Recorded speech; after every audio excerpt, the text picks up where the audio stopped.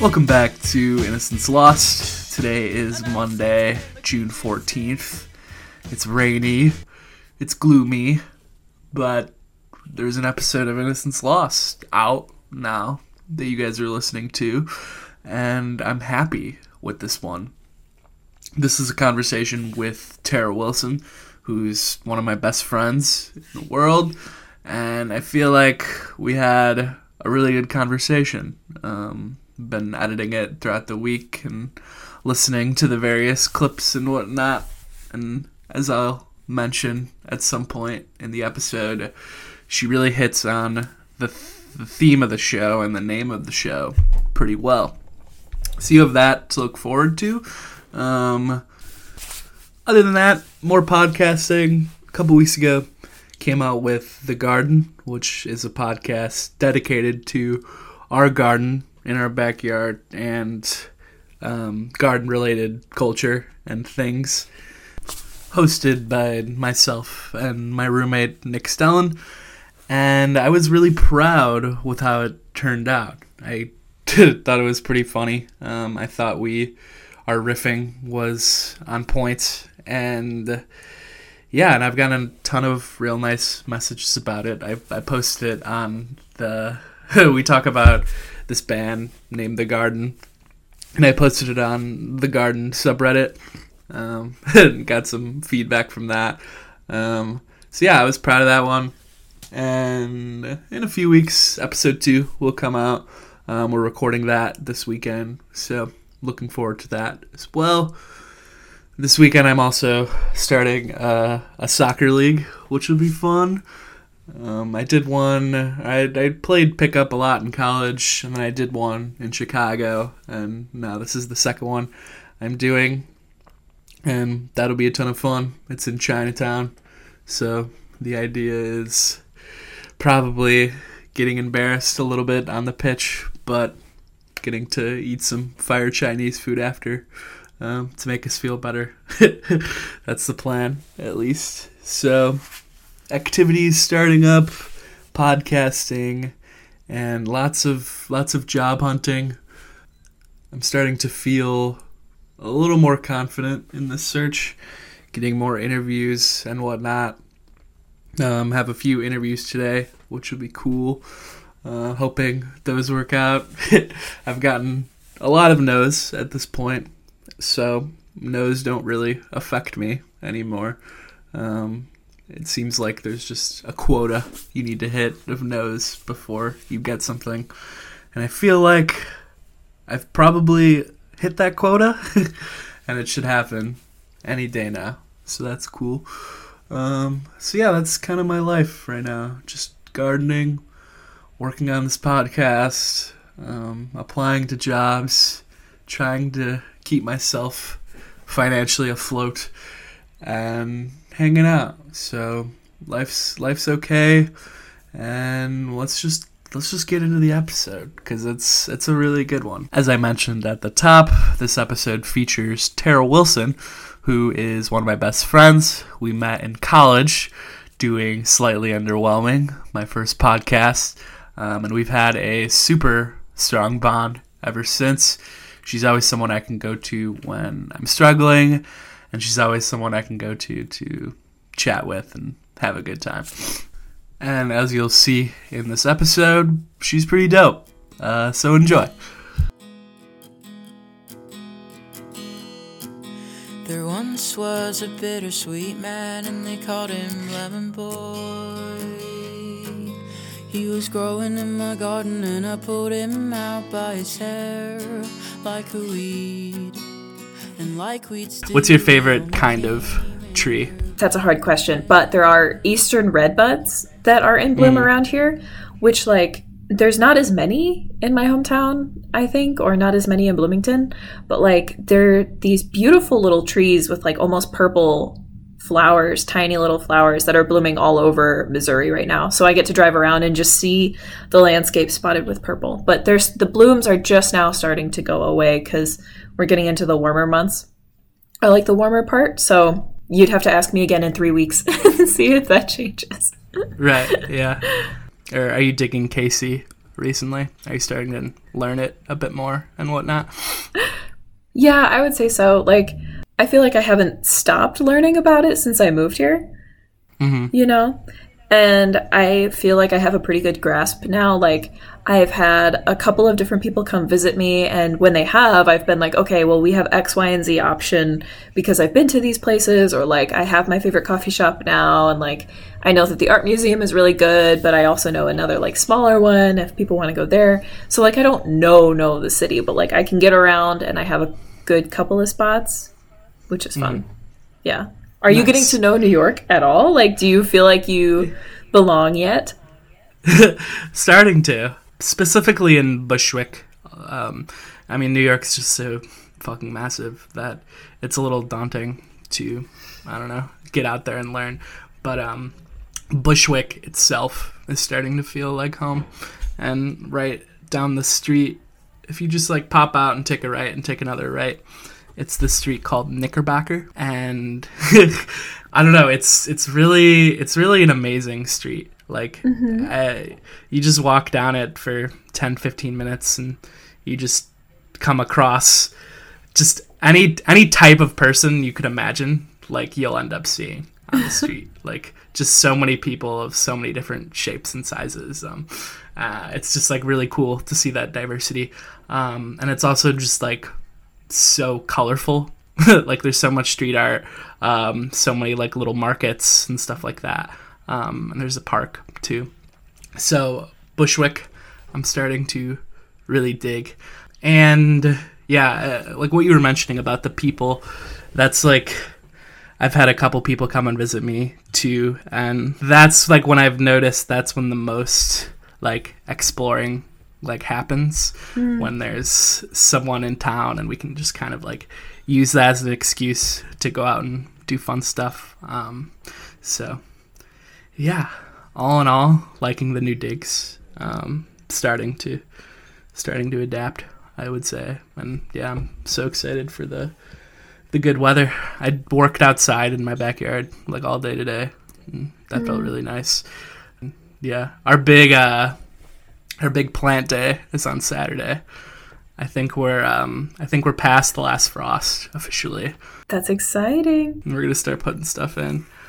I think like we're gonna get a couple more bags of topsoil and one more bag of like manure, and fuck up the ground a little bit more, and then start putting stuff in. So the style is like, you want to do like little mounds, right? You can. Like before, what's like the best way? Mounds, some people will use them particularly with tomato plants because they keep water will run away from it rather than into it. And I think it's like because it's higher off the ground, like there's more pest control that way. Okay. And people will do like raised beds and stuff. Those are super popular for very similar reasons, because you can build up the soil and have it be looser and stuff. And that's a way to kind of cheat and get more depth. But you could do it either way. I remember there was mounds in the Peace Garden. So I was planning on just kind of like replicating. Yeah. That method will work. Yeah. I got to get off some of those email lists. I keep getting Peace Garden emails like every couple of weeks. Me too. And like, it makes me happy to get them though, because I'll see like, I also, the Peace Garden Instagram account is still on my Instagram account. So I can kind of log in and see whenever they've posted. Right. Which, like, all last semester it was dead, but then getting emails and seeing the Instagram post makes me, like, it's just a little shot of dopamine. Yeah. Like my little garden, because I can't have one here. Emily and I have talked about, like, getting a community garden plot, but it's not the same, you know? Yeah, I feel that. Yeah. That was, when did you start that? Like, your sophomore year or earlier? Sophomore year, yeah, is when I started being involved. Yeah, that was cool. I hopped on senior year, planted some stuff, planted some spinach. Yeah, I was surprised you had come back after the first. Like, I don't know if it was your first meeting, actually, but when we had to dig up the garden and till it and till the compost in and all that, and everybody got dirty. Like, I was sneezing black dirt for the rest of the day. Like, my shower was not clean after after that day. It was so dusty and dry and difficult. So I was glad that you had decided to come back. No, yeah, that's definitely what sparked the garden that's happening right now in our backyard. Just getting kind of seeing the process a bit behind the scenes, and I don't know, I really liked, even though I was a small part of it, but just like seeing all of it grow so well was like pretty rewarding. So yeah, I'm incredibly excited to use these tomatoes to make some sauce and eat the peas I grow and stuff like that. So yeah, that'll be sick. We're doing that this weekend, which would be nice. Do you have anything going on this weekend? I might have like a game night with my coworkers. I know it's supposed to be really nice here on Saturday, so I'll probably walk down to the farmer's market and get some produce. Because I like to do that every weekend, because the farmer's market is like a 15-minute walk from me, and like there are finally new vendors coming. And so it's like not just me and the trees coming alive, it's like the whole city. Yeah. Have you been to it before? Yeah, I go almost every weekend. Because Nice. they have like it's more of a permanent storefront too. So it's like a U shape almost of like brick and mortar stores. And then in the middle is where people will set up with like tents and different vendors and stuff. I went last weekend when it was nice, and I like impulse bought a bouquet of flowers, a bunch of produce, some soursop, jam, this like tropical fruit I'd only ever had in Vietnam. They had it in a jam form, and I was so excited I bought some. Yeah. But yeah, I'll probably Nice. head there again this weekend. And my coworkers, the last time I had a game night with my coworkers, they dubbed me Queen of the Nerds. And one of them said he was going to fight me for that title. So we'll see if we end up fighting this weekend. Nice. Yeah, we had in Logan Square when I was living there. There was a farmer's market that Chapter and I would hit every couple of weeks. I would get my goat cheese from there. There was like a dope goat cheese guy. And yeah, and there's a lot of, in general there was just like a lot of cool people Yeah. that I really wanted to be friends with. And couldn't really make the courage to become their friends, but eventually there's definitely a lot of that in Bushwick too. So that's something I'm gonna want to hit in the summer. Yeah. Especially. There are such cool people that you see at the farmer's market. Like, there was, although I embarrassed myself last weekend, because like, so do you know what a morel is? No. It's a type of mushroom that you can forage for that has like this nutty flavor, and it's in season right now, and like it's a hot commodity if you can find it. Like, and so there was somebody at the farmer's market that was selling them, and Emily and I have been foraging for them a couple of times now and had no luck because it's so hard. And I went up to them and was like, oh my gosh, like, where did you find these? And chatted with them for a while. But I realized after I walked away that I had been calling them morels instead of morels. And I was like, I can't even get the name right. I'm trying so hard, and I just can't get the name right. So this time, when I go back, maybe I'll get... But like a quart of them, like a tiny little box, is like $22. Compared to like the 2 or 3 you'll get every other type of produce for. So they're So money. rare. Yeah. So you've been foraging a couple times, unsuccessfully, but I hope fun. Somewhat unsuccessfully. We got wild violets. You can dry out and use in like tea and syrups and stuff. So we got some of those, and then we found chives near a lake on like in this conservation area. So we've been using chives as like a garnish on our food. But you have to be careful about like where you get stuff from. And there's been a couple of times where I've been like, maybe not. This is near a road, or like dogs can come here and like pollute different things. So you have to be kind of careful about where you get stuff from. But we've only been a couple of times, and we had success once. So nice. With your foraging bud. Emily. Yes. How's Emily been? Good.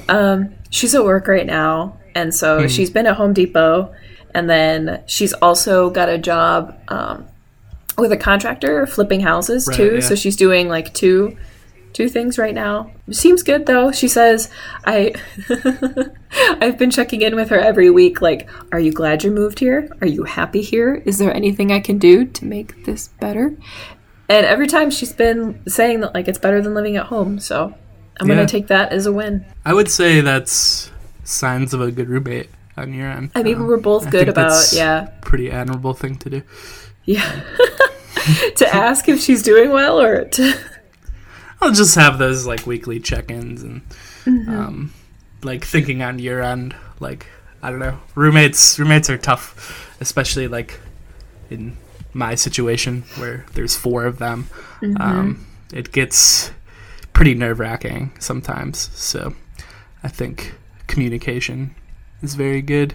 Yeah, and like in that sense. There's been a couple of times where I'm like, should I ask her to do this? Is that weird? Like, no, just be straight up, because like we're both very good about like running the dishwasher and putting the dishes away, even like no matter whose they are, but we generally stick with our own.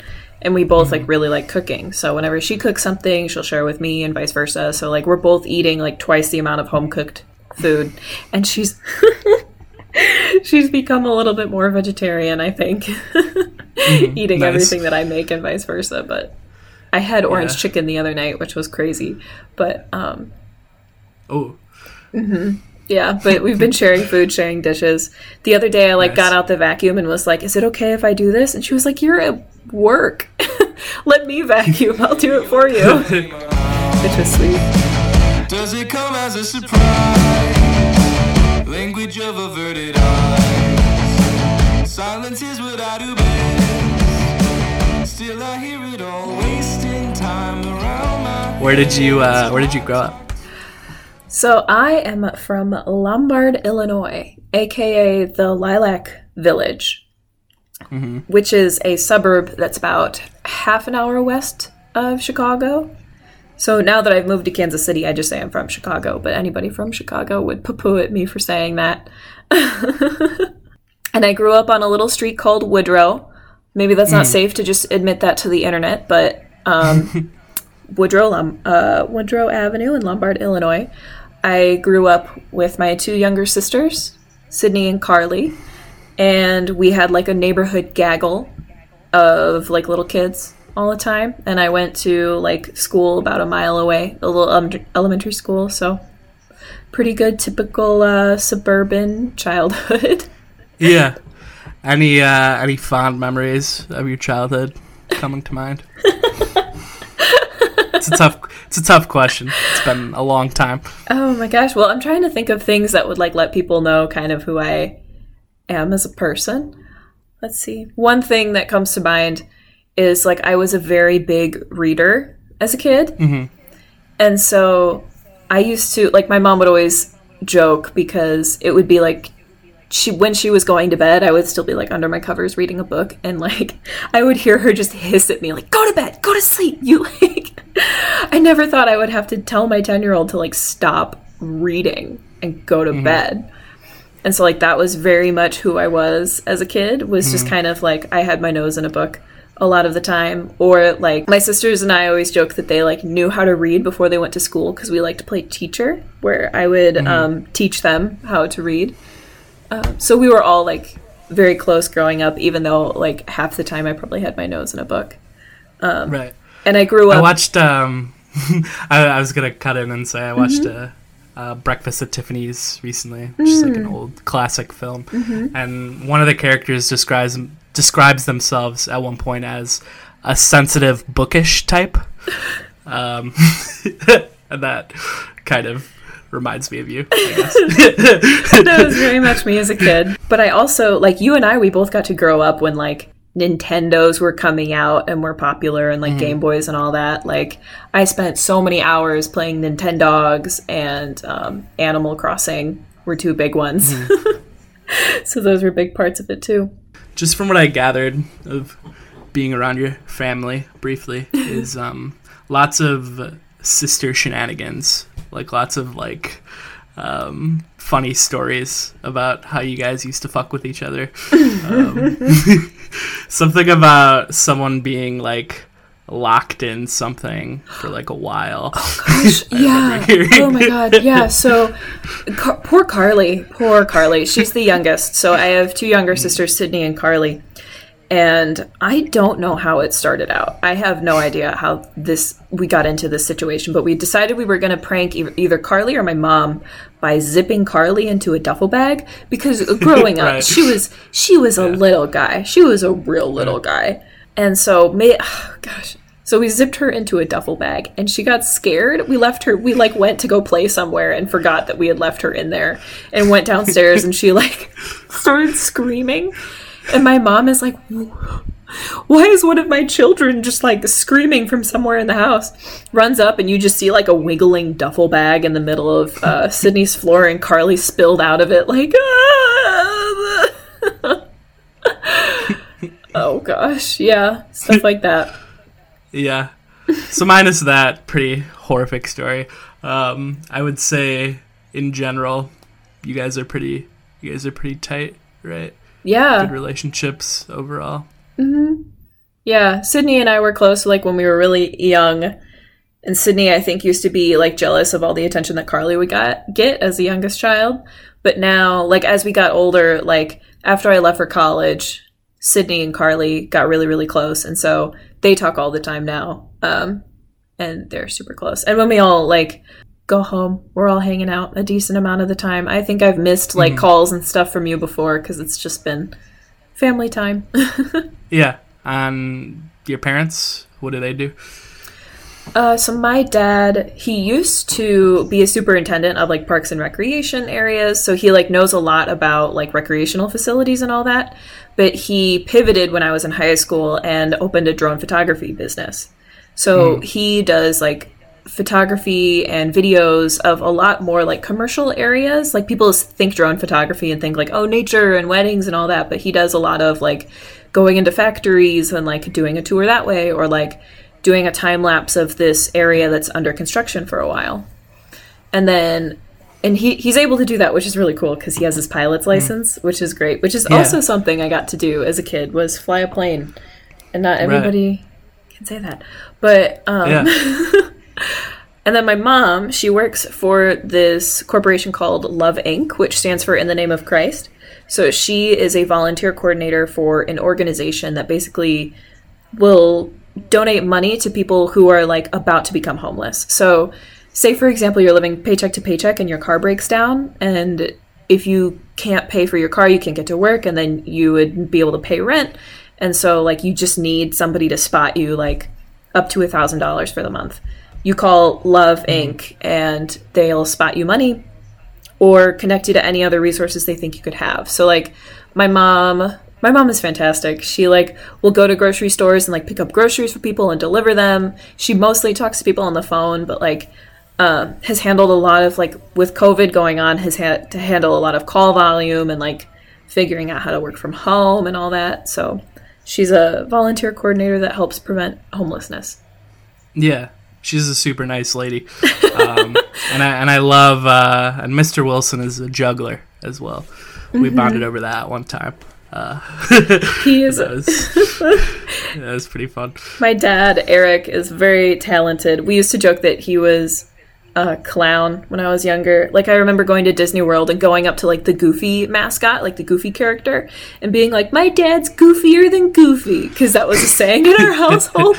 Because like he can fly planes, he can juggle like flaming pins, he can ride a unicycle. Like he's got a lot of weird talents. Nice. So the Wilsons are pretty cool. Yeah. Pretty loving. Very loving people. That's like kind of what I gathered from being around all you guys. Is all just the agape is very very strong in all of you. Yeah. So what was your transition from middle school to high school like? So like we went from Jackson I went to Willowbrook High School, which like nearly everybody from my middle school went to Willowbrook, unless they went to like a private high school, but mostly everybody went to Willowbrook. So like going into high school, I like still had my main group of friends, which that's helpful. Yeah, especially like I had such a rough go of it in middle school because I people literally called me bottom eyeliner girl. Because I would do my I've heard that one before. Yeah, I told you that before. I would wear dark clothing, like the t-shirts down to the middle of my thighs, like eyeliner, mascara, and like maybe it was just because I was so scared of other people all the time, but like that I tried to scare them off in advance. So like I was no longer rocking the eyeliner. I learned well, by the time I got to high school to like not be so standoffish. But like still very like throughout my whole life I've always struggled with like talking to people and like being nervous around people. And so like that's a big part of my high school experience was like learning how to talk to people and like be parts of different groups. Cause like going into high school I had like Morgan, Amanda, Marissa were like three of my best friends, and we were like our own little squad. And then my friend Maggie came into that group later on, so we had like a squad of 5. But like I didn't really like know who knows who they are. I can't even tell you who I am right now. It changes every day. And so I remember my speech teacher my sophomore year saying like I love the sophomore year of high school because it's when people start to really develop a personality. And I remember like kind of looking down at my hands and being like, I am nobody. There's nothing interesting about me. I don't like, who am I? Which wasn't true. Like so I played badminton in high school. I played the viola in high school. I was part of mock trial, so I really liked like legal things, and like I hung out with my friends. So there were interesting things about me, but like I would still have like trouble describing now kind of who I was and what I cared about, I guess. Like that was always my thing that I would get very insecure about, is that like I didn't have anything I was really passionate about and like knew what I wanted to do because I was passionate about it. Like I knew that like I was good at like a lot of the subjects in school, or like things came pretty easily to me, which I think happens for a lot of people. And because like I was good at most of those things, I was like, I like a lot. So what am I going to choose to focus on in college? And so I had a lot of trouble. When you kind of look back to high school, who were can you speak on like one or two people that were just kind of like very integral to that experience, like kind of like helped shape you? One's kind of sad. Is that okay? Mm-hmm. Go for it. It's innocence lost. Okay. So this is a bit of a story. But so like I had a best friend from 7th grade about up until my junior year, where like I would go, the type of friendship, the regular type of best friendship where you go over to their house, they come over to yours. Like she used to go camping with our family. And like you've been over to my house, my family, like we adopt people.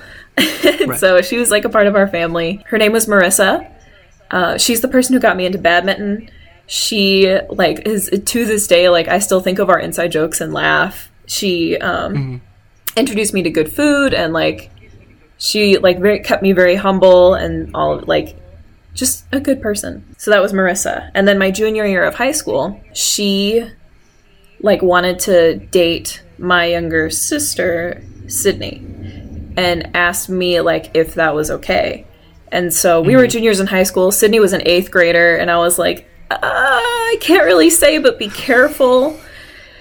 And like anybody you set the context of that situation up with, things didn't go well, to say the least. Marissa started being way more interested in spending time with Sydney than with me, and I was like, I'm jealous, I'm sad, like I'm hurt. And then ended up like lying to me. Both Sydney and Marissa ended up kind of lying to me about like what was going on with them, and like this dragged on for a long time, where Marissa like started spreading rumors, or like would go to our mutual friends and say like Tara's doing X, Y, and Z, and I would just like say that I was left in the dark. Like I wasn't faultless in this situation, of course, because like I wasn't happy with what was going on. Yeah, so throughout my whole junior year, it was like the process of losing my best friend to my sibling, which is something that like I struggled with growing up, because Sydney was always better at, like, in my own brain. This may or may not have been true, but like to me, Sydney was always better at everything we did together. And so this played into like insecurities I had since a child. And so having my best friend kind of lose her to my sibling was a big part of high school for me. and then having Yeah. to like come out of that and say like, okay, well, how do I still learn to care for myself? How do I like trust other people that like they actually like me for me and not for like who I can give them access to? And how do you navigate like losing a best friend? Because we still shared a locker our senior year. I don't know why. I don't know why we shared a locker, but like navigate it, what it means to forgive. And like Sydney and I like had a very fraught relationship for a while after that. And so what does it mean both to lose somebody very important to you and then to have to repair like a relationship with a family member? How do you do that? What does it look like? So some heavy stuff towards the end of high school. It's never good. Yeah, I mean, falling outs with close friends suck. I've had to deal with it a bit recently, which has sucked. But yeah, it's an interesting thing. How are you doing with, I'm sorry, I just forgot her name, but the friend was... With Marissa? Marissa, yeah. Have you talked to her recently, or is that just kind of... We haven't spoken since high school. Yeah. She posts... Like, I definitely, like, follow her posts and stuff still, and I follow her older sister on Instagram, and her older sister, Gabby, just got married and, like, is living a great life, and, like, I'm watching... She has a nephew that, like, was... When we were still close, he was, like, 2 or 3, but now he's, like, 8. And so I watch him grow up a little bit, and, like, she really likes her dogs, and I think has a couple jobs, went to COD, got a good haircut. So, like, she's just out there living. I try not to fixate on it too much, you know, because there is a degree to which like social media can connect you too well, and so I try not to be too much with all that. But yeah, she was a big part of what it meant to have a best friend growing up, and yeah. So Poppy, you don't wanna fuck with me. Half a suicidal bitch might suck you up, then dust the knees and hit the streets. Rejoice a little, grateful for my everything. His body's a casket, the line in cherry wood. The pussy turn him ashes to ashes. I dash it, I come up. I'm sucking dick cause Black Lives Matter. I scatter roses on my metaphor cause the world shot Nipsey. When a girl got tipsy, I went to Ben and Jerry. Got my You're hitting the title of the show pretty well. I would say that was that's an Innocence Lost moment right there for sure. Anything else about high school? You still keep in touch with a few of your friends, right? Yeah, there's I have a group chat with my friends Maggie, Amanda, and Morgan, who are like part of that main squad I mentioned earlier. Maggie and I like worked together in this garden store in high school, and I actually went back to it when the pandemic started because I had to make money somehow, and so we still talk. And then I have a friend, Hannah Marshall, who like is my friend, has been my friend since high school. Like, do you want to hear a cute story? Of course. So I was in choir in middle school in 7th grade. And we used to do this thing where we would pair with another school. So there would be 2 choirs together. And there was this one girl in the other choir who like had cancer when she was in 7th grade and so didn't have any hair. And somebody from our choir went up to her and was like, "You look like a boy. Like, what's going on? Like, what is happening with all of that?" Essentially. And like that girl had a lot of other issues going on. So like Right. And so I went up to the girl that was messing with her and was like, "Can you not tell that's the prettiest girl here? Like, are you kidding me? Look at her. She's gorgeous." And that was the end of that. Because, like, we didn't know each other. I just walked away and was like, I want to stop her from, like, being rude.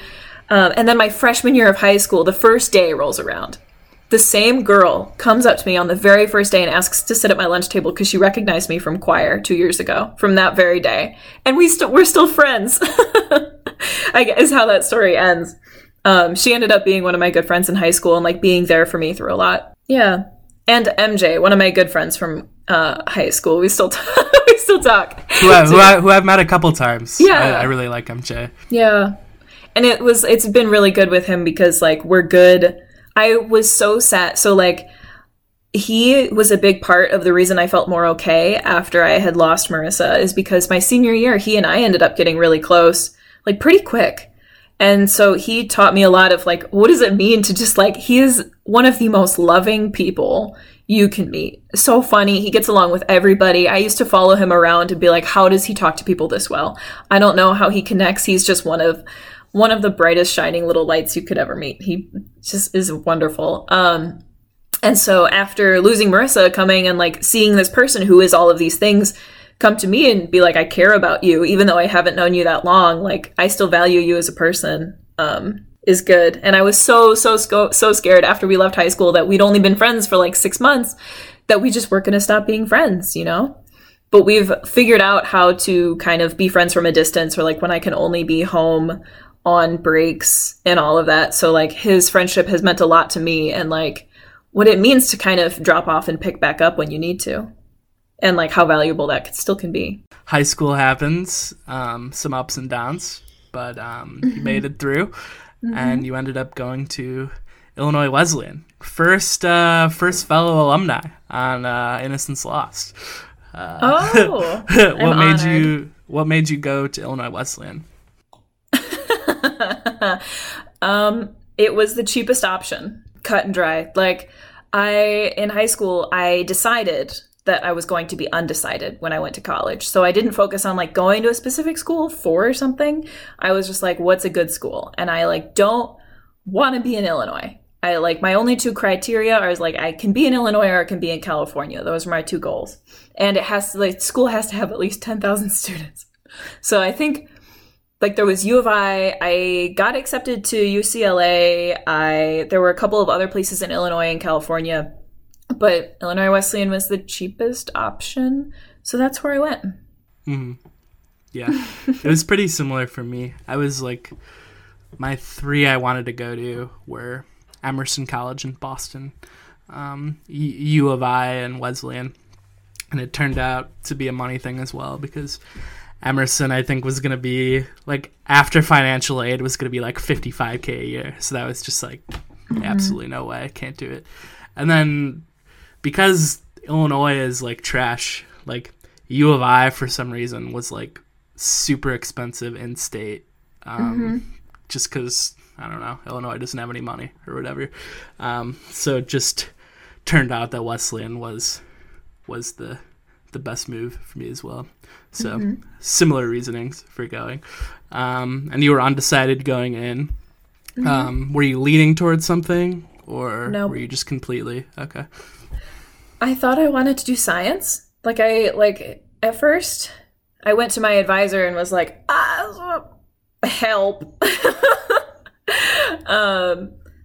I thought about doing psychology for a while, because to this day I can tell you so many things that I learned in my junior year, like high school psych class.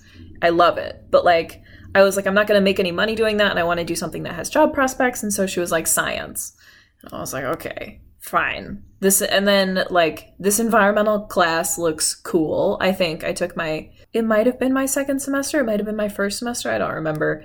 But while I was in that class, I took a class called Environment and Society, which talked about ways in which people interact with the earth and how their culture influences it. So we talked how does Adam and Eve shape Christianity and therefore Christians, and how they decide to take care of the earth, which is really interesting.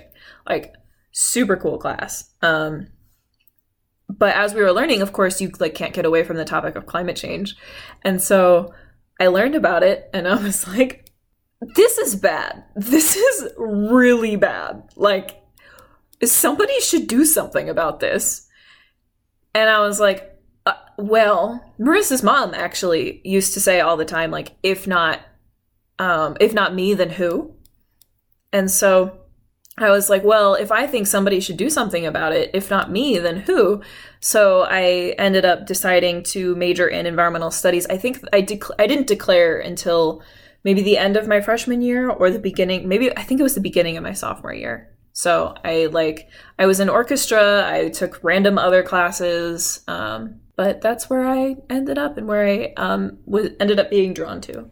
Yeah, I mean, when you stop and think about it, the only thing that really matters, I mean, in the grand scheme of things, is saving this planet. Because if the planet dies, then we can't do anything else. So yeah, if not, yeah.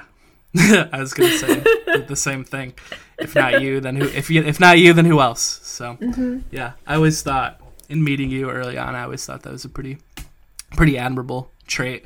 And like, I don't know, just in meeting you and meeting other ES people, it's all kind of like a similar kind of vibe. They're all kind of good people with good intentions for the most part. Yeah. And that's cool. So what was your freshman year like?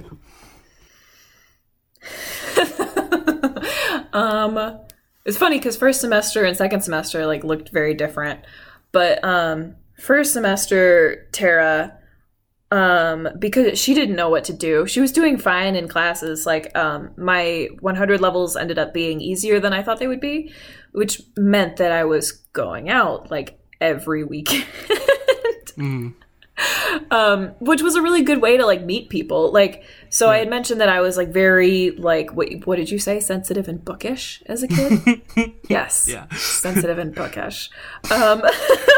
So like every fiber of my being was like, recreate yourself. Like you were known as like the smart one in the back in high school. You don't want to be that anymore.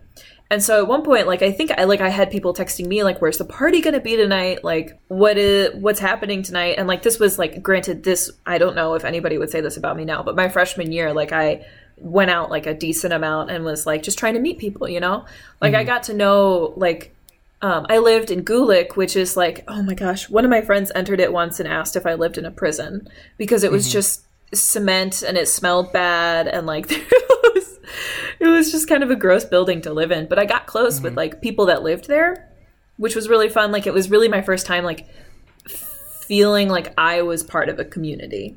Right. And so I got to like everybody that lived on all the women that lived on the first floor of Gulick, I got a little bit more close with, even though I like wasn't in their group. And then later on my second semester, I was like, I probably shouldn't be doing this. I probably shouldn't be hard to sustain for 8 semesters. Yeah, and like I had been more wild in high school, so like I knew like what it was like to drink and do other things, and so I was like, what do I need? Like, what am I getting out of this? You know, evaluate like, does it really bring me anything as a person to continue acting the way I've been acting? And the answer was no. So I ended up focusing more on like doing things that would bring growth to me and my community instead. Right. Which you did the RA thing. Yes. For all of college, which I would say lends to that. So you started that your sophomore year then, right? Nice. Yeah. Yep. I was an RA of 30 ladies in Munsell my sophomore year. And then later that year, like my RCA, so like my supervisor ended up leaving. And because that was a student position, I ended up filling in and becoming like, I ended up kind of becoming, I think, known as the RCA of Munsell. So like a whole building instead, because I did that again my junior year. And then my senior year, I looked over the people. I was the supervisor of what had been my position. So for the whole campus, I was kind of doing campus life stuff. Freshman year, you party hard, and then you kind of take a step back, think about what it is you want to major in, what it is you want to do, I guess, in college to help people out, and then what does your sophomore year look like? Sophomore year was kind of more of the same, the continuation of my freshman year. That's when my sophomore year, I think, is also when I declared my economics major. So I took an Econ 100 class just to like branch out a little bit because I was like, I have room in my schedule. Why not? Like try new things. And then when I took economics, I was like, holy cow. Like if with environmental studies, I got to learn about the world. With econ, you kind of learn the way the world works, you know? It's a very, very good combination, I think. It's funny. Sometimes they fit together and sometimes they don't. Like, sometimes I'm a little too economics for the environmental community and vice versa. So it's fun being a blend. Right. But it's an interesting place to stand, for sure. Sophomore year is when I kind of got a little crazy with the extracurriculars because, like, I felt like in high school I had missed out on doing some of them. So, like, my sophomore year is kind of like I picked up Peace Garden, did Econ Society, was an RA, like, did orchestra, like, did X, Y, and Z, and started, like, it was a lot. I don't know how I did all of it looking back now. That's when I would joke with you my senior year that, like, I would have my 9 to 9 days. That's when those started. Yeah, I'd be trying to schedule podcast related things and you would kind of shoot me your schedule and be like, just pick a time, like, see what looks good. And then it would just be Monday to Friday, just like this one little piece right there. Like, okay, we'll record there and it'll work out. I'm going to feel really bad because it's going to be Tara doing 12 hours straight of shit and then having to record, but I know she'll bring it as she always does. So yeah, you were a busy person for sure. But I think you made the most of it. Looking for a new place to begin. Feeling like it's hard to understand. But as long as you still keep peppering the pill, you'll find a way to spit it out again. And even when you know the way it's gonna blow, it's hard to get around. The first time I think about, like, meeting you, being like, oh, this is Tara Wilson, this is a person in my life, was when Jana invited us to like a Argus meeting. It was like a weekly Argus meeting or something. And she introduced me as the podcast guy and was like, yeah, this guy John's gonna like start this thing, and Tara said she wants to help out too. And that's kind of where we met. Do you have any early memories of me? I have one that's prior to that, actually, because we both did the Freeman Asia program, right? So the summer before our junior year, I spent a couple months in Thailand with an environmental organization, and you spent a couple months in the Philippines. Yeah. And you were the one, so like a part of that was keeping up a blog while you were abroad was a requirement of the program. And so you were the only kid that decided, I'm going to do a vlog and it's going to be sick. Yeah. And our professor was like very excited about it. Like she made a big to-do out of it saying like, oh, this person's going to do a vlog for the first time ever. And you had like long blonde hair, long messy blonde hair. Long, yeah.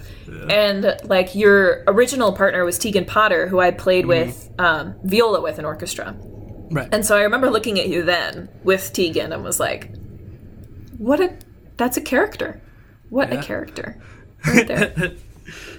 And so I went to Jana at the beginning of our junior year and was like, please give me a job, because for some godforsaken reason, I wanted like a fourth one at that point. Right. And she was like, I don't really have anything, but John's doing something if you want to be a part of it. And I was like, will I get paid? And she was like, eventually. And that was a lie. Yeah. To be a lie. And then I remember sitting with you at the podcast meeting and being like, there's something tickling the back of my brain. Like, I know him from somewhere. And then I honestly did not think that anything was going to happen after that first podcast meeting, because there was a couple of weeks in between that meeting and you contacting me. So I figured it was just like a whatever, like he decided not to do it. So it wasn't until you contacted me the next time after that where I was like, okay. Yeah. This is real now. Yeah. I've been applying to all these podcast jobs, so it feels like I'm saying it again for like the 20th time. But yeah, at that kind of moment, I was very just like, the world came kind of crashing down on me, because I'm just like, fuck, I committed to doing this thing and I just like have no idea how to do this thing at all, and I just like need help. And thankfully you said yes to taking on a fourth job, and thankfully Chapter helped out with the sound stuff, and then we started making the thing. Looking at it a year out, how does that experience kind of sit with you today? Good. It was a good experience to have. Yeah. Like, I know that I didn't have a huge hand in production, but because I remember thinking to myself, like, I cannot take too much of a leadership role with this because I have a million other things right now. Like, right. And my first semester junior year, like, I started going to therapy for like an abusive relationship, and so I had a lot of stuff going on where I was like, I can't. But later on, it became something that like it was an idea with you, and then you were like, I want to do this. You shared it with me, and we said, how do we do this? We get a microphone. We get the bare minimum. We get a microphone, a place to record, and a computer program. Yeah. And we get people to talk to us, you know? And like our first couple episodes were good, but rough around the edges. Absolutely. Yeah. We didn't know what we were going. We didn't know where we were going. So it's like, okay, we have the idea. We have the equipment. We're getting the experience now. Like, how do we turn this into something good? How do, I think it was a really good process to say, like, what's my identity with this and where do I want to go with it? And how do I build something new that, like, has never existed before? And then we ended up, like, I think very successful with it. And then it taught me a lot later on, because when we grew our little organization of, like, a tag team of Yumi, Annika, and Chapter to 11 people, I think, around, like, our senior year. And so, like, you and I became very much like leadership within that team. So growing from the bottom up and then to the point where you can pass it down onto somebody else, I think was a really good experience and taught me a lot, which is cool. Yeah. I mean, beyond just the awesome times we had throughout it, which, you just can't trade in for anything. It was just great. Beyond all that, it was just a very great success story, I think. Like, it's something I'm very proud of looking back at. Of course, like, it was one of those things that I could walk away from at the end of the day and say, this feels good. This feels good that I did this. So, like, let's keep doing it. Oh, so, okay. My junior year, rough time. I had mentioned that I was going to therapy and, like, I had a million things to do and, like, I didn't, like, like the reasons I was going, like I very much felt like I had lost myself and like had also found parts of myself. But the podcast was something like I could walk away from it at the end of the day and be like, that felt good. Like I had an idea, I wrote out a script, I brought somebody on and we had a good time doing it. And it feels like satisfying to walk away from that. So it was one of those things that like you just have a gut feeling when things that you're doing are good. And so it was something I decided that, like, I had a lot of experience, like, leading clubs and leading other people and all of that. And, like, you had experience with podcasting. And so putting those two together was, like, I think the secret sauce. A dynamic duo, for sure. Yeah. And it was our senior year when we started to get listeners and we started to get feedback. And we started to really turn it into a thing we were proud of. And that was kind of the same thing when a lot of shitty things were happening in my life. At least I can do this. I can have fun doing something I'm passionate about. Yeah, it's been helpful. Like that podcast, I think for me too, like when I'm feeling bad, I tend to think like, oh my God, you've made every decision wrong in your whole life. Like, look at all these people that have left you. Look at how many people you've hurt, how many people have hurt you, blah, blah, blah. But like, that's always going to be one of those things where it's like, you did one good thing, at least. Yeah. You made one good decision one time, and I hope that's enough for now. Right. Yeah. That brings me a lot of joy that you say that. That's very cool. So cool. That was important for me to bring up. Slightly underwhelming. Big, important part of our relationship. Kind of what, as far as like when we took the step from being just kind of like coworkers to friends. I remember like going to just like running into you at a Kurt Vile concert in Bloomington. That was kind of like an early memory too I had where I was like, oh shit, I should like hang out with Tara more. she's pretty awesome and like we connect. So that was kind of like the start of that, our junior year, and then senior year, we started hanging out more. And yeah, we've kind of talked.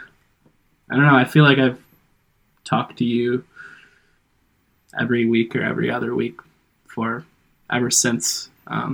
So that's been really cool. Well, and like that concert, John, was how I knew like that I wanted to like be your friend actively, because like I'm a very big person on trying new things. Like if I haven't done something before, chances are I'll try it, and I have a pretty good idea of what I like and don't like by now. But at that time, I was like, I like live music, but like nobody else I know wants to go to this concert. And so I decided to go by myself.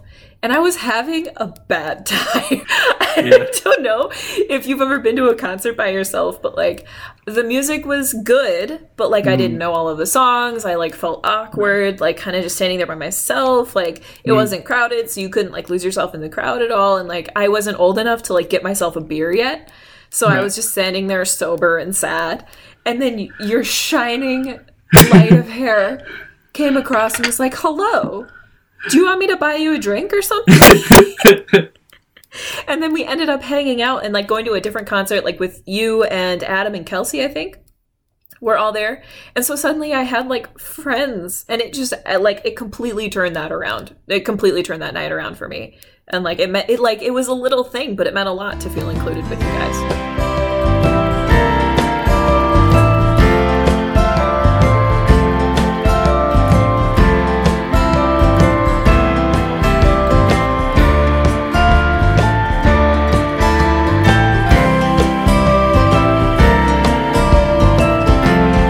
One more thing I wrote down that I want to bring up, or two more things, actually. One was the agape. I remember you did a presentation on it your senior year. And it was something that, in just knowing you throughout college, it was, and seeing your tat, was just something that you always embraced. And I wanted you to kind of speak on that a little bit. Yeah, you're right. I did do a TED Talk right before everything went crazy with the whole world. But yeah, so I have a tattoo on my arm that's AGAPE with an accent over the E. I just looked at my tattoo to check.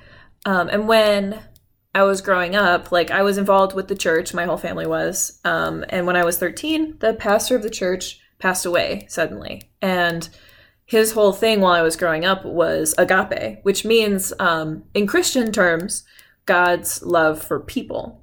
Or in more secular terms, it would be more like unconditional love. You know, there are 4 Greek words for love. There's love for family, love for friends, romantic love, and agape, which is like the closest form to like selfless love you can get. And so the way that I try and live my life is to try and treat everybody I meet with unconditional love, because it's important to remember, at least to me, that like everybody has their bad days, everybody has their miscommunications, everybody has like things they hate about themselves, and everybody has like somebody that loves them. Everybody has like something to teach you. Everybody has a different lived life experience where they are the protagonist of their own story, and that deserves love and respect, no matter who you are or where you've been. And so because agape is like God's love, that's not something that a human being could ever achieve. And so I like to have it as a reminder on my body that like I will never achieve like being able to have real agape, but I can do acts that approach it, right? So trying to remember that like that Karen that's screaming about you not wearing a mask in the parking lot, like maybe she's genuinely afraid of her government out to get her because she feels like X, Y, and Z. You know, it's about remembering like the more human side of people than demonizing the parts that you don't like. So agape to me is, yes, just treating everybody with unconditional love in every instance that I can. I'm not perfect about it, but right.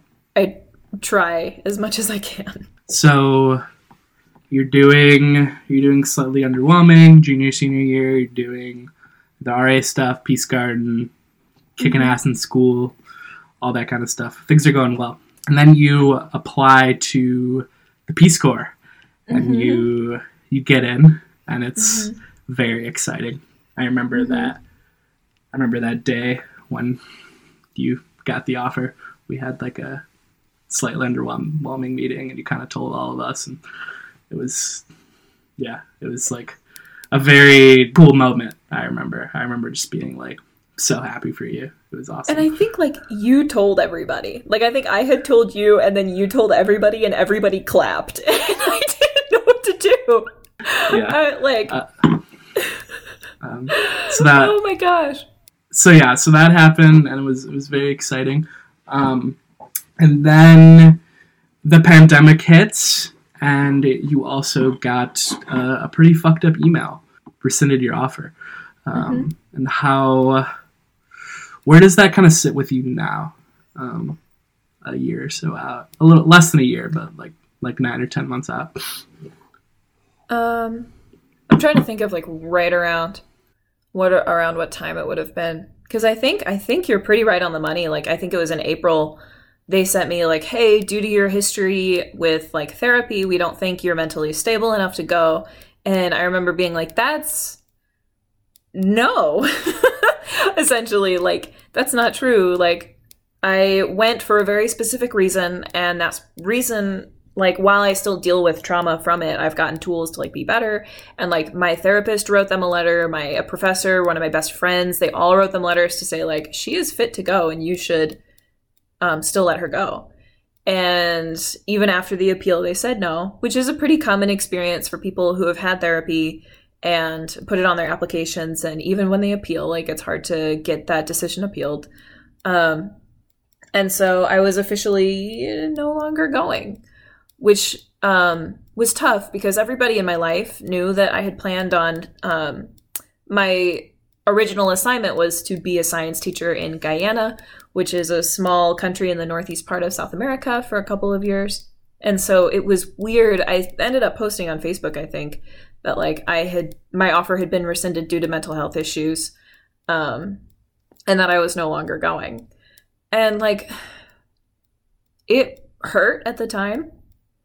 And I can't discount that who I had seen myself becoming in a certain path that I had seen myself doing was suddenly taken away from me, just like everybody else's life was kind of ripped away from them during the pandemic. And I felt a little cheated, but looking back on it now, you know, there's nothing more I could have done about it. And I'm not the type of person to really dwell on what could have gone differently. And I know that because that offer was rescinded, it's the reason I am where I am now. And like the Peace Corps itself, like it allowed me to look at it with less of a biased lens of like, if I went, how much would I really have to offer this country? Like, what were my reasons for going? Was I trying to escape myself in another country? And would doing that with the Peace Corps exploit the people I was living with? Is this some sort of white saviorism that I'm trying to do? Is this an extension of colonization? Like trying to examine it from a more objective lens. And I might have ended up doing those things had I gone. So it's a mixed bag of like, do I wish I was like living in a different country and like a community doing work that I really cared about? Of course. But like, were there negative aspects to that I, and like positive aspects of my life now that I would have missed out on? That's true too. So it's what it is, you know? It's just the experience. It's just kind of what ended up happening. And it seems like you're doing well where you are now, and it seems like you're happy. So that happens. And the pandemic happens, and you're you're kind of just figuring it out at that point. You're working at Pioneer during the pandemic. Which funny, I've got the Pioneer shirt on right now. Oh, nice. Yeah. It was a cool shop. I got to go there one time. And I still have a little gnome that's in my garden right now from Pioneer. I'm going to tell Angie and Tony that. Oh my gosh. Yeah. So you worked at Pioneer for the summer and applied for jobs, ended up getting a job in Kansas City. That's where you are now. Yeah. What was that process like? It was a bit of a whirlwind. Like, so Pioneer, for the listeners that don't know, is a little mom and pop garden shop with like 5-10 employees, where I spent my time scooping bird seed, hanging out with families, talking about like flowers. And one of my best friends from high school worked there. So like I had a great experience kind of just working in retail for a little while. And I'm sure like anybody can relate. And I work for the Bureau of Labor Statistics now. So I'm going to give you a labor statistic, which is that in 2019, college graduates, 79% of them were employed after graduation, like 6 months following graduation or something like that.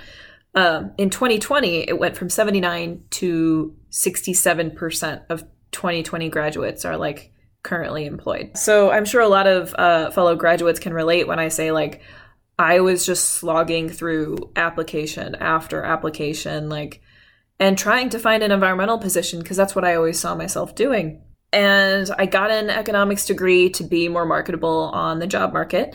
And I was on USA Jobs because, like, you know, anywhere you can find a position, you know, because they were offering jobs.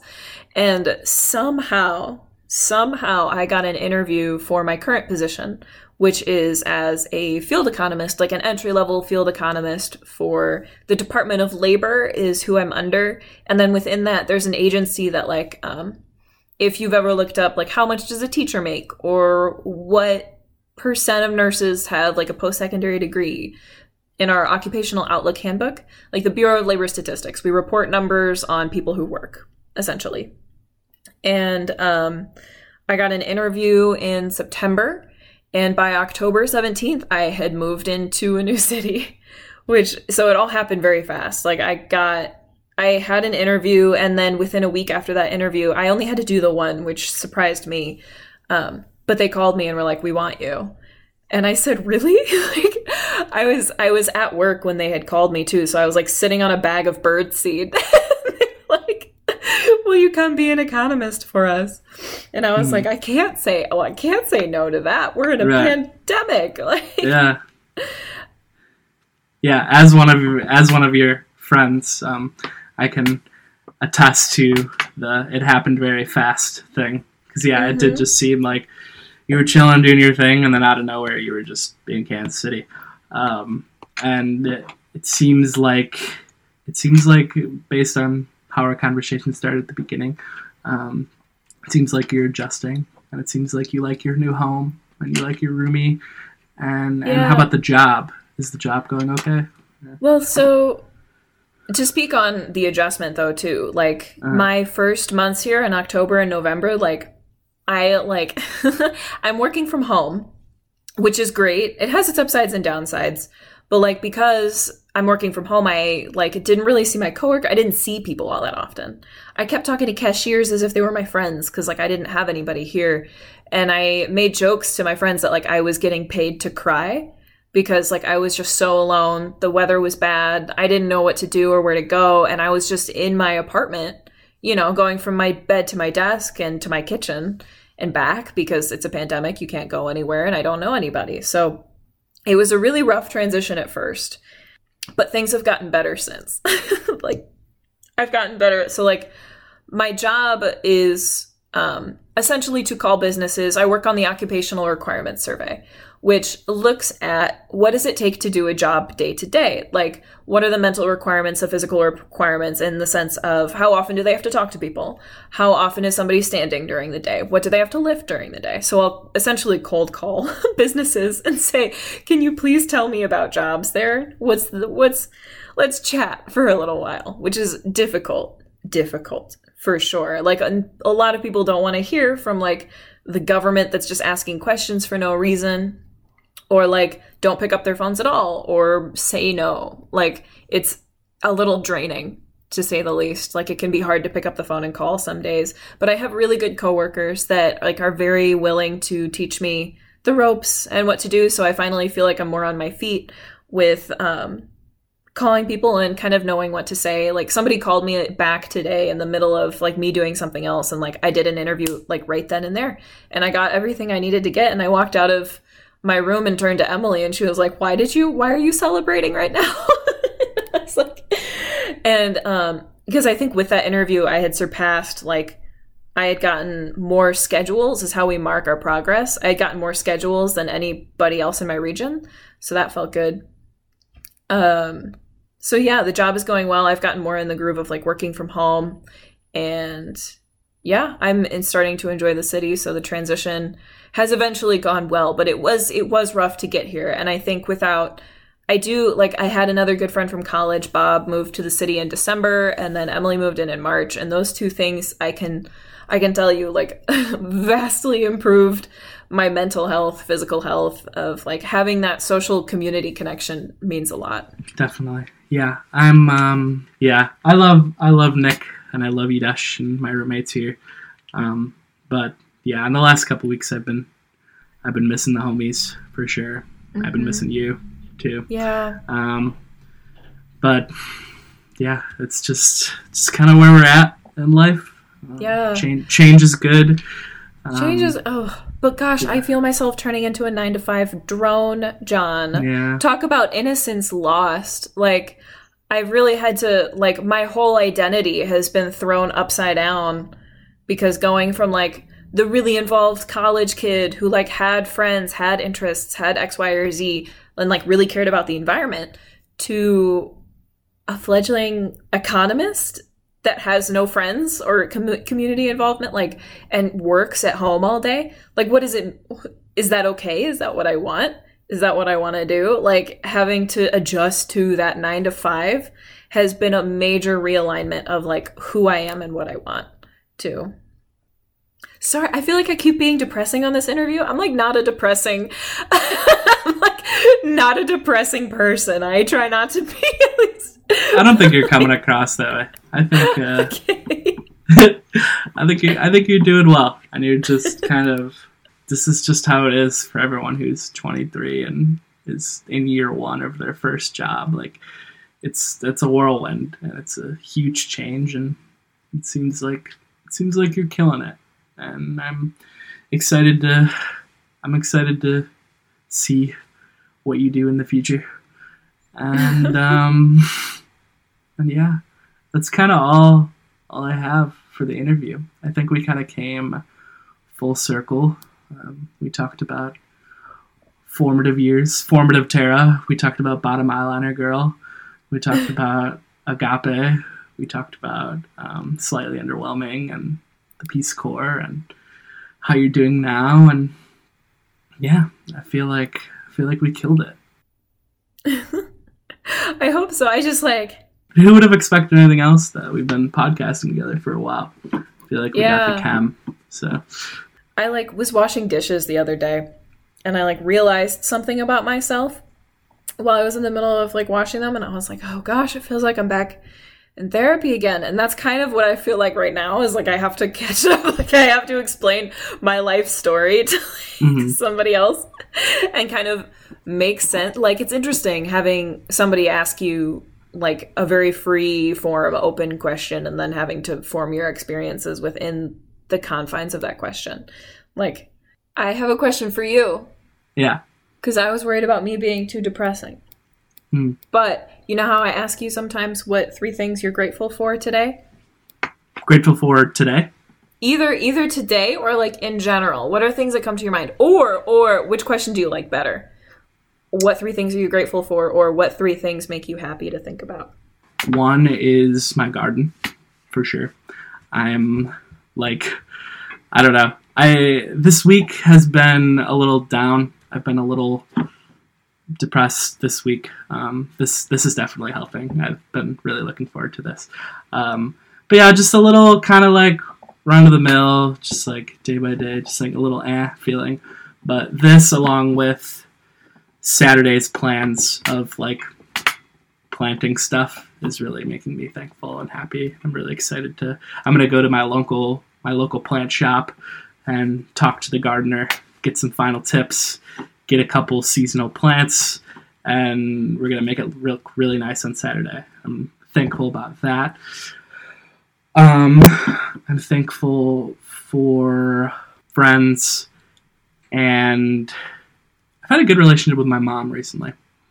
I was a little worried about my move, like what it would do to her. And when I was talking to Scott, like when he drove me over, his like big thing was just like, call your mom as much as possible because she's kind of struggling a little bit. But I think the distance has been kind of good for us. And I think our relationship is going very well. We talk every day or so. And I think in the past I've kind of talked about how I've been a little wary and a little suspect of how she has dealt with my mental health situation in the past. I don't know. She kind of has had like, I don't know, the boomer kind of, I don't know. She grew up on the South Side, so she's kind of hard. And her thing was kind of just always like, oh, just buck up. Just like feel better. Like you'll be fine. Which we kind of butted heads over a little bit. It's not really like what I needed at the time. I just needed someone to just be like, you're going to be okay. It's okay. But she's been a little more respectful of that recently and a little more understanding. So thankful for my mom, friends, and garden. It's my 3 answers. Those are good answers. Back at you.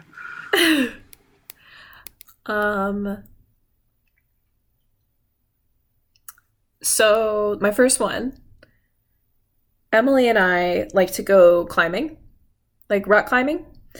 And as you know, because sometimes I miss calls because I'm out climbing, and like I'm not very good at it. But 2 times ago, I kind of sprained like my back a little bit because I think it's because I didn't stretch after. But this time when I went, I got a 5'9", which like for anybody that climbs knows that like that's not really that impressive. But like 5'9", I got to climb a 5'9" route for the first time. And I was very proud of myself because I had tried to do this one route on this one wall for like, I've attempted it like 6 or 7 times now and kept falling off, couldn't do it, had to walk away. And I finally got it. So I'm grateful for like my body learning and getting stronger. And so I was able to do that because I got off that wall and was like, I did it. I'm thankful for the warmer weather here. I've been able to go outside almost every day and just walk around. But was Emily, when I'll go up to Emily and Bob, actually both of them, I'll go up and be like, can we go on a walk? So I'm thankful for the warm weather that's let that happen. And like, I feel like a little bit like a puppy when I do it, especially because like sometimes I'll bring a tennis ball and we'll throw a tennis ball around at the park. Yeah. And then I'm thankful for like a full fridge, I guess I'll say. Emily likes to cook, and so there's a lot of good food in there. I also like to cook, so there's good food in there, and it's full of something that's 2 things that are very important to me is like local food systems because of the impact they have on the environment, on your community. Like I would so much rather support like a local farmer growing like different species of stuff than like monocultures or like agriculture that exploits people or animals. So like, I'm very grateful that my produce is coming from local people and the fact that I have it, you know, like my family hasn't always been food secure growing up. And so to be able to like just open up a fridge and be like, there's things I can eat. There's delicious, healthy things I can eat. And like, I do that under my own power because like I pay for all my own bills now. So like having the freedom to have a fridge full of food I can eat is something I'm very grateful for. So a fit, strong body, warm weather, and food are my 3 things. Lovely. Well, thank you for coming on Innocence Lost. Thank you for minding the technical difficulties and having a lovely conversation. I look forward to talking to you again soon. Thank you for having me on. Absolutely. We'll talk soon. Definitely. All right, so you can stop recording now. A second to a second thought, I'd watch my youth slip right through my wide eyes. If I told you that I loved you, that would be a guarantee that there's nothing or no one else for me. Oh, I can't be in charge of breaking hearts, that ain't a job. Girl, don't you make a monster out of me. Oh, I'm trying my best to write the words into phrases, phrases from all the phases, all for you. I'll keep living, you can stay, I don't mind the company, babe. Just know I ain't old enough to say that what I have is what's ahead. Oh, you're the one until I'm dead. I'll kiss your lips and I'll bless your brain. I'm a Jolly Roger, darling Dodger Bane.